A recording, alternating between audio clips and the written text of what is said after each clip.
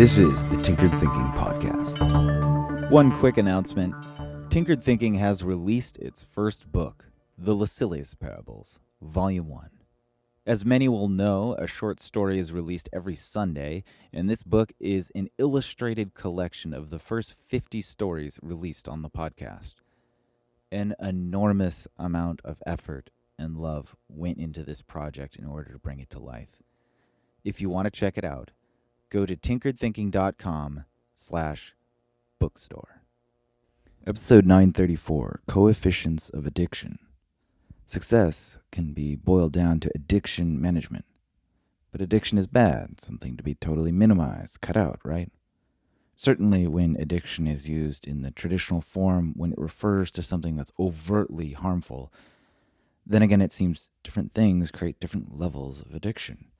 The obvious hard drugs are certainly past a particular threshold that makes the addiction very obvious, and it's these things past that threshold that we typically take seriously as addictions. But even beyond this threshold, different things still seem to inspire different levels of addiction.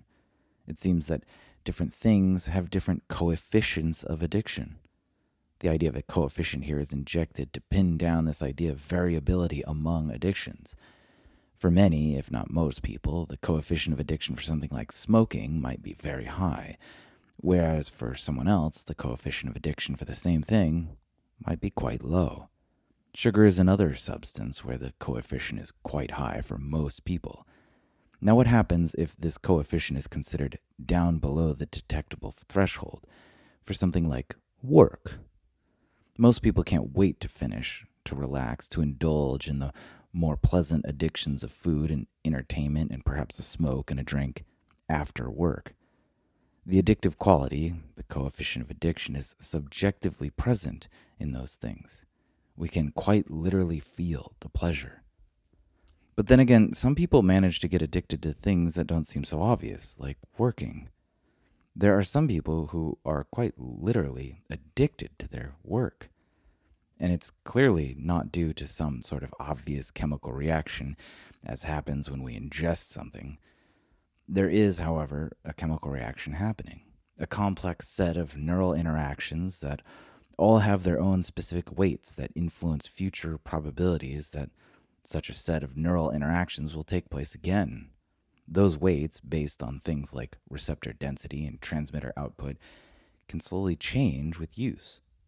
An exercise routine, just started, feels painful but becomes a pleasure with enough repetition as the relevant neural pathways change and adapt.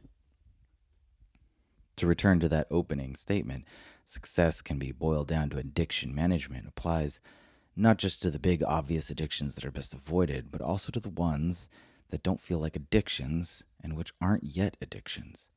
Bluntly, it's a matter of avoiding those activities that normally have high coefficients of addiction and trying to boost the number of those activities which normally have low coefficients of addiction, those things which require discipline and willpower.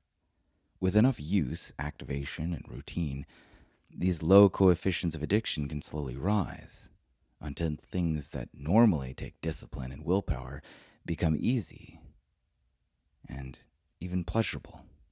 Even addictive.